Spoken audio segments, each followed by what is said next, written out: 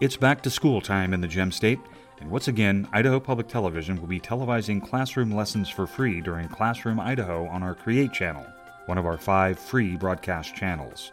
Additionally, many cable providers broadcast the Create channel in your area. Classroom Idaho's Fall 2020 session is taught by Gem State teachers and is aligned to Idaho content standards. Grade school modules K through 6 will air weekdays from 8 to 3, and PBS Home Learning for grades 7 through 12 every afternoon. Mondays and Fridays, we will broadcast English language courses at 3, college and career classes at 4, followed by PBS Home Learning for grades 7 through 12. Our mission is to provide standards-aligned instruction for all Idaho children during this time of need. This will ensure Gem State students have access to educational materials, regardless of their access to broadband internet. For more information, visit idahoptv.org/classroomidaho. Presentation of Idaho Reports on Idaho Public Television is made possible through the generous support of the Laura Moore Cunningham Foundation, committed to fulfilling the Moore and Bettis family legacy of building the great state of Idaho, by the Friends of Idaho Public Television, and by the Corporation for Public Broadcasting. Parents, students, and teachers aren't the only ones affected by school closures. This week, we talk about ripple effects felt throughout the community and what state and local organizations are doing to combat those effects. I'm Melissa Davlin. Idaho Reports starts now.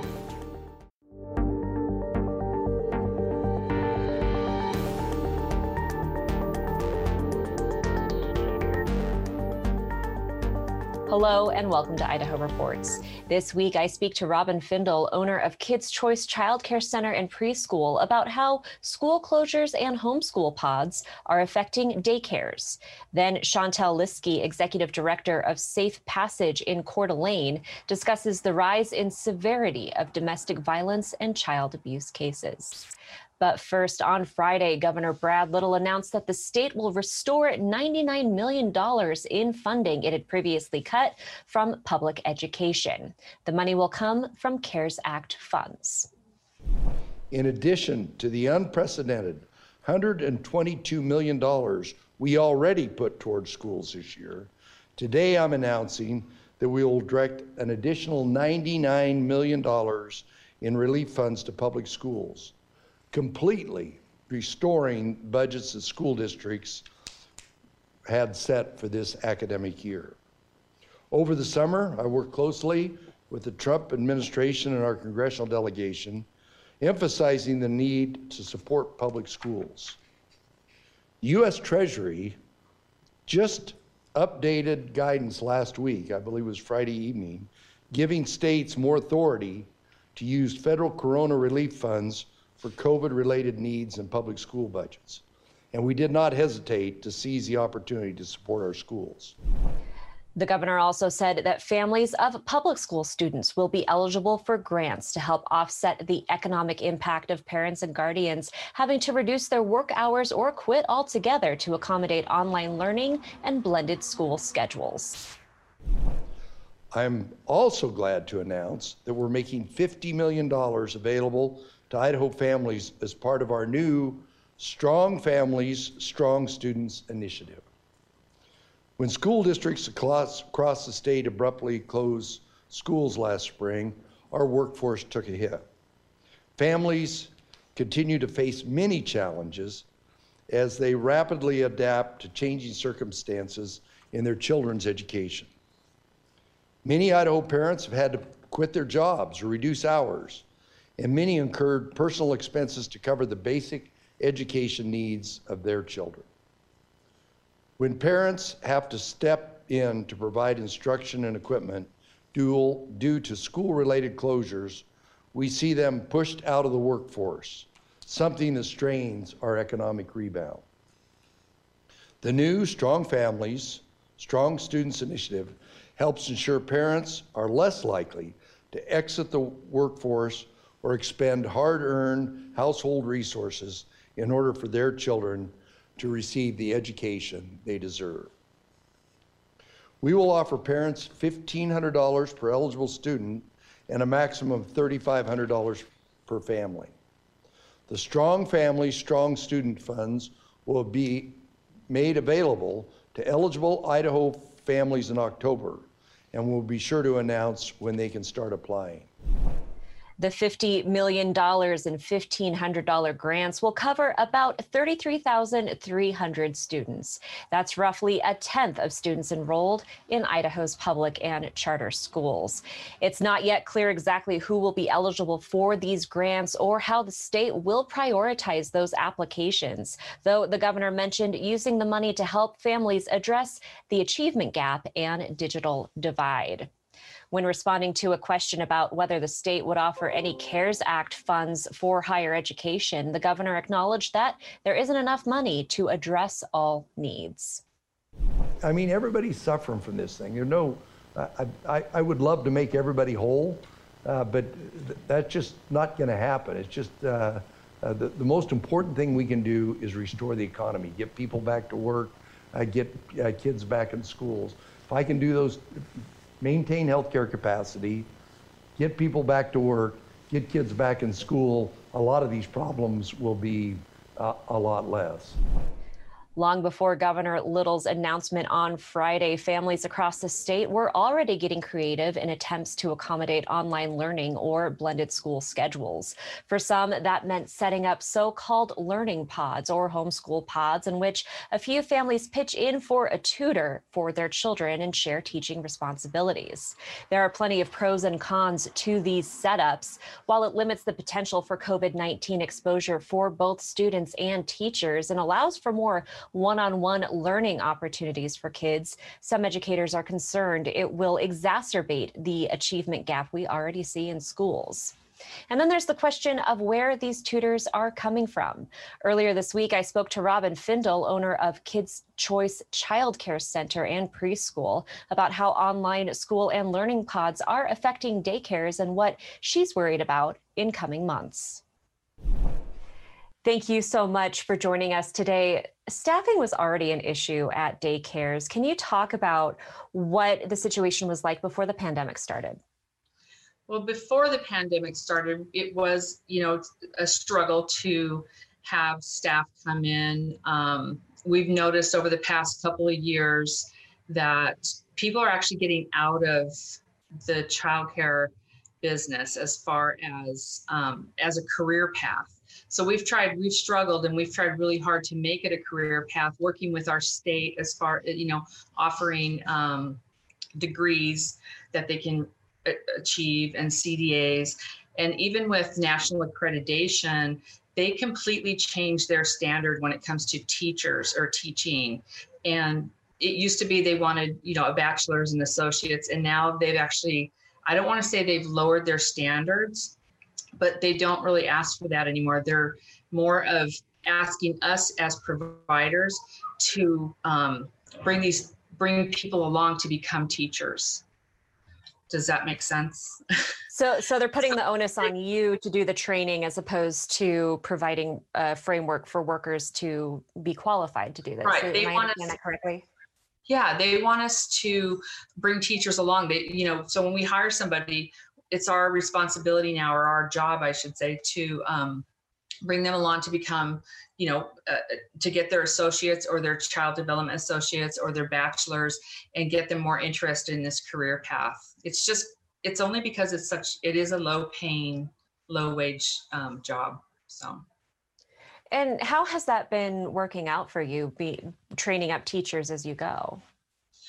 It wasn't too bad. We've been doing pretty good with that. A lot of my girls here and some gentlemen, they've received their CDAs.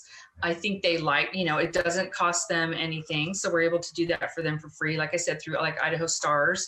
And so they don't have to take in that extra school loans and things like that.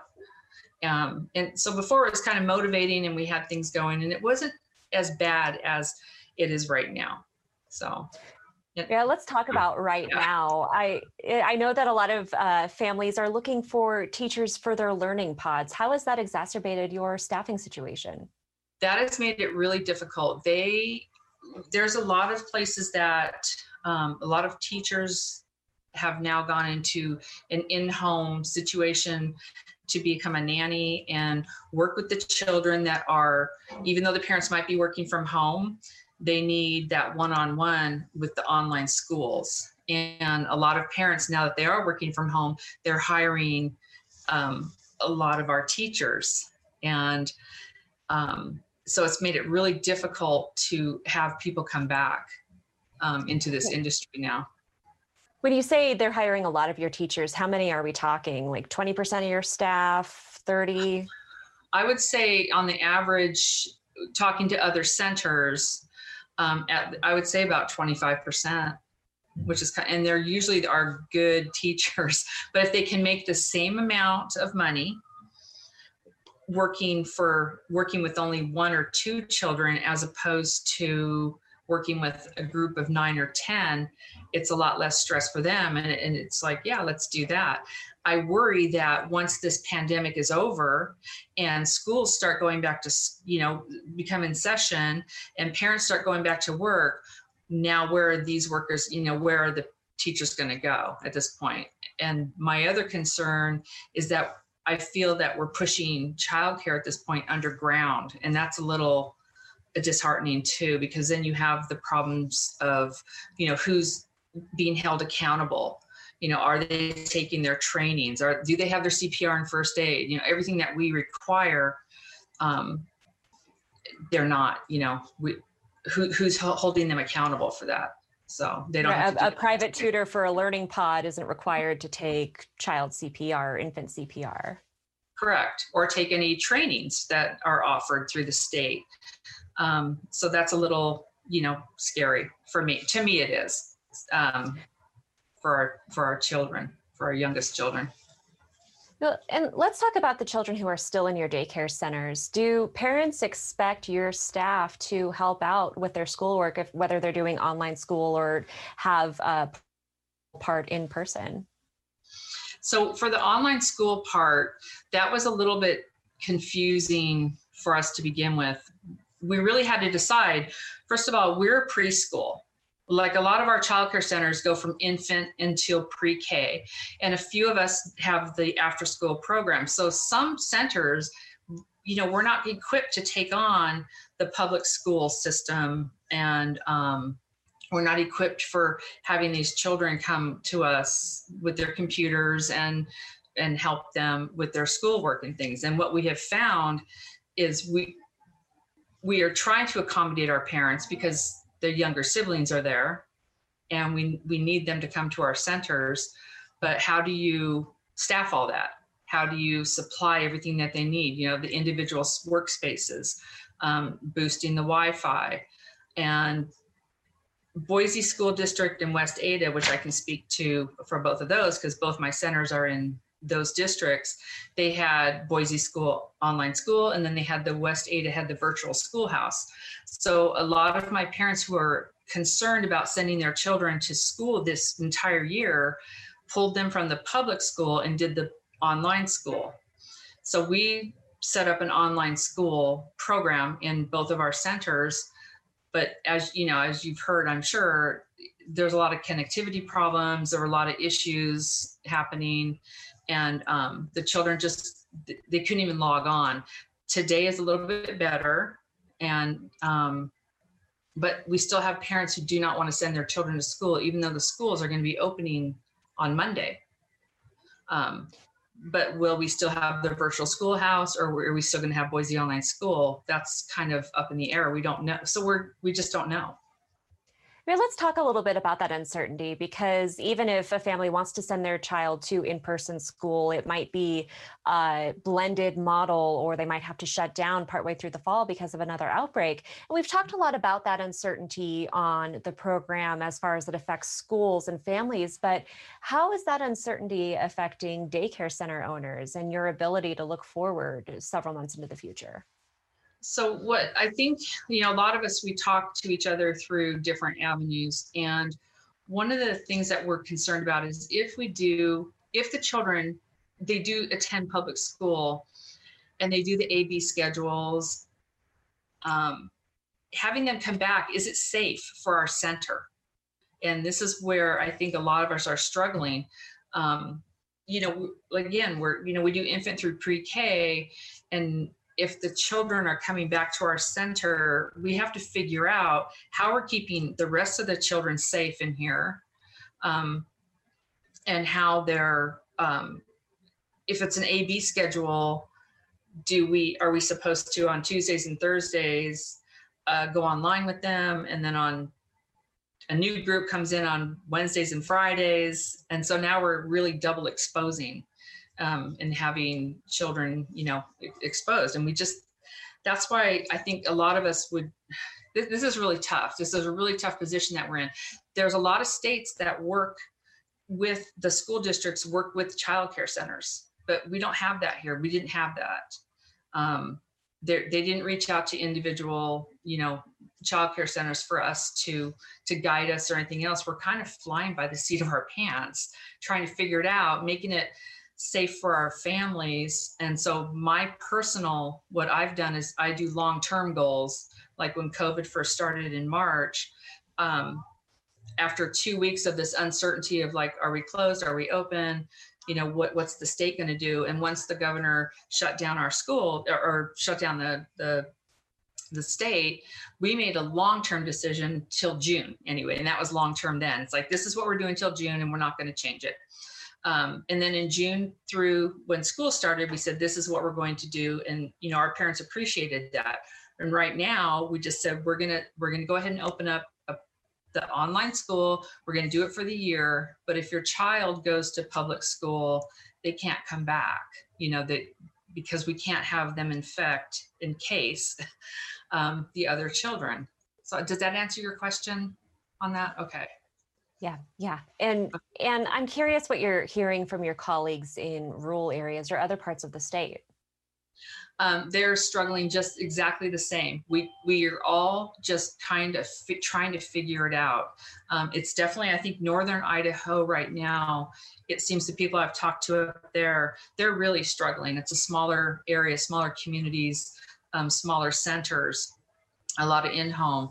And they seem to be struggling with all of this also. And all of us are trying to keep our doors open through all of this. And that's the worst part, is like, are we going to be here next month or in 2 months? And what's going to happen when the children do go back to school? And when we have the same questions, what happens if they shut down the schools? They're in school for 2 weeks. And then what happens if they shut them down again? Then what? What are we going to do? We're just kind of flying by the, trying to figure it out. So.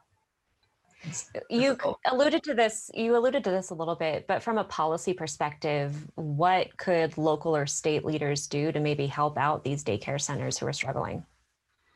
It's it would be nice if we could partner with more communication. I think is really important. Like right now, we kind of don't know, and I know everybody's trying to navigate through this pandemic.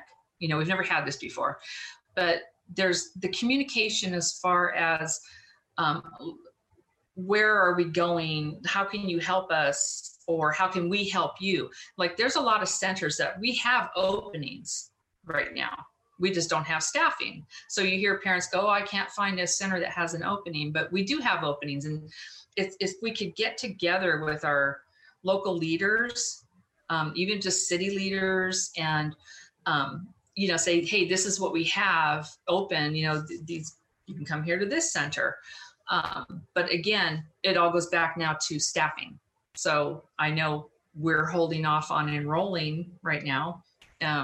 We've pushed parents back because we need staff. So, and we have to be very careful as childcare providers who we hire. We need people who are patient, who care for the children, and are educated. So. Right. Well, Robin, hey, thank you so much for your time. Thank you. While home is the safest place for many people, that's unfortunately not the case for everyone. Nationwide, domestic violence centers have reported an increase in calls since the beginning of the pandemic. And just last week, police arrested 2 people after the death of a 9-year-old Meridian boy who prosecutors said had been abused and tortured for months. Prosecutors said without school, Emerick Osuna had no escape from his abusers. In Idaho, that situation is compounded by a 2019 Idaho Supreme Court decision, which prevents officers from making misdemeanor domestic violence arrests if they didn't witness the crime themselves. On Friday, I spoke to Chantel Liskey, Executive Director of Safe Passage Violence Prevention Center in Coeur d'Alene, about what she and her colleagues are seeing. Chantel, thank you so much for joining us. We're hearing about an increase in domestic violence calls nationwide, but what are you seeing in Coeur d'Alene? We actually have stayed pretty steady, but of the cases that we're seeing an increase in the violence that the survivors are experiencing. So there's a lot more lethality factors and high-risk cases that are coming in to get services. When you say lethality factors, what do you mean by that? There's research around domestic violence, and there's certain factors within a relationship that makes the relationship more high risk. And some of those lethality factors are things as strangulation, threats with weapons, extreme control, stalking behaviors. Those sorts of things are lethality factors. And so when advocates are safety planning, they ask questions around those factors, and we're seeing a lot of strangulation cases. How about child abuse? We oversee the Child Advocacy Center in Coeur d'Alene, and our numbers have stayed pretty steady. And we're anticipating the increase as the kiddos go back to school and there's eyes on them. But the same thing in those cases, there's just really complex issues happening and complex situations, and a lot of resource needs and family needs. And when you talk about resource needs and family needs, what sort of things are those? We've had many survivors come in who have lost their jobs due to COVID. And so we're helping, pay back rent, make sure their utilities are covered. We've even had to, when there was the toilet paper shortage, just give survivors toilet paper out of our office. They were scared to go to the grocery store. They couldn't find it. And so really having all of those things available for survivors has been one of our goals during this. What are the factors in the increases in severity that you're seeing in these cases? I think there's a lot of strangulation. We've seen threats with weapons, those sorts of factors. And when we're talking with advocates about, why we might be seeing this, survivors have plans. They are safety planning all of the time. And so maybe their safety plans have shifted because they don't have the financial resources because they lost a job. So they're having to stay longer than they anticipated. They were saving money or putting things away. Or maybe the severity of the violence increased so quickly, they're leaving sooner than they thought. And when a survivor leaves, it's one of the most dangerous times for them. And so just everything is shifting and there's so much unplanned that I think that's the reason we're seeing what we're seeing. How is the pandemic affecting your ability to respond and help families? We stayed completely open during the whole pandemic. So we always had someone in our office available. Our shelter was open. We rolled out a text line because we know that the ability to make a voice call was going to be compromised. We also did a chat box on our website. So we really tried to increase the community's awareness. However, at the same time, we had to reduce staffing. So we had to pull people out of the office. We had to, really just have direct service staff there. And then our shelter, in some rooms, we double family. So we didn't have that ability. So we really had to reduce the number of people we could serve at one time. And so that's made it hard. Not being able to do one-on-one counseling, having to do telehealth is just not as personal. And people are coming in and telling us really scary, big secrets. And it's hard to do during a pandemic. I'm curious too about the Supreme Court decision in 2019 that affected police's ability to make arrests if they didn't actually see an incident happen. Can you talk about how that has compounded your work? Oh, absolutely. Many of our referrals would come from law enforcement and through the court system. And now we're seeing that the law enforcement don't have the ability to make that arrest. And so we're not seeing those referrals come in. Court is via Zoom now. And so that makes it really, really hard to connect with those survivors who maybe there was an arrest. And so when we're looking at our numbers, we see a drastic decrease in the number of court referrals, of misdemeanor cases. And then when we finally do get in contact with those survivors, there's confusion there. The police responded, why couldn't they do something? And so we have having to safety plan and talk with them about why that happened, what's going on, and what we can do to offer safety and services to them. So it's not that there is less domestic violence going on, it's just that you're getting fewer referrals and you have less contact with survivors. Absolutely, absolutely. The level of domestic violence isn't changing. The ability for law enforcement to respond, they can't respond in the way they did. And once survivors make a call and they don't get a positive response, sometimes they understand, sometimes they don't. They won't call again because they think, okay, that wasn't an option. And the police responded, they couldn't make an arrest. Now their abuser is angry and they're left home with them. And so they're getting bad outcomes from calling law enforcement. And so they're not going to make that call again. They're going to safety plan in another way. So as people are listening to this statewide, and if somebody is in that situation, what advice would you give to them if they are still in the same house as their abuser? I would encourage to reach out to your local community-based advocate program. We're all completely free. We're all completely confidential. And I think each of the agencies have looked for ways to increase ways for survivors to reach out to us, adding text lines and hotlines and emails. And so whatever way is safest for a survivor, talk with a friend or family member about what's going on in your home and safety plan with them. And maybe it's not you that can reach out, but maybe they can reach out on your behalf and ask some questions of that agency. You know, as we head into the colder months, we've heard so many concerns from public health officials that the flu season and everybody being indoors and kids heading back to school is going to exacerbate the public health crisis that we're seeing right now. So as you look ahead to coming months, what sort of contingency plans are you making now to be able to respond? We've continued to look for funding. I think that's been one of our biggest, making sure that we have those resources for survivors, because as we go on longer and longer and people still don't have, can't go back to work and things, making sure we can pay that back rent or whatever they need has been one of our main concerns. And then looking at our shelter and our shelter capacity as we go into those colder months. So thinking of alternative plans so that when someone does need to come to our shelter, we are absolutely available for them. And kind of the health of our staff, just making sure that we're staying on top of their safety and their mental well-being, because this has been tough on them, hearing these stories and being on the front lines every day. So just kind of checking in with staff, and we have a rotating schedule to where once someone's been in the office for a while doing direct service, we switch it out and put someone else in. So really being intentional in the way that we administer services. If you could make any sort of policy or funding changes that would really benefit your work and the work of other advocates across the state, what would those changes be? I think the number one thing that we've thought about is the Clark decision, and having that ability to arrest on misdemeanor cases. It's a huge impact for survivors. I think that's one of the most important for us in this moment. And then direct funding for community-based advocacy programs. We're kind of always scrambling and fundraising and looking for ways to fill gaps with flexible funding, because survivors' needs are so unique. That more flexible funding going into community-based programs to fill those needs for survivors would be really, really helpful. All right, Chantel, thank you so much for joining us today. Thank you so much for having me.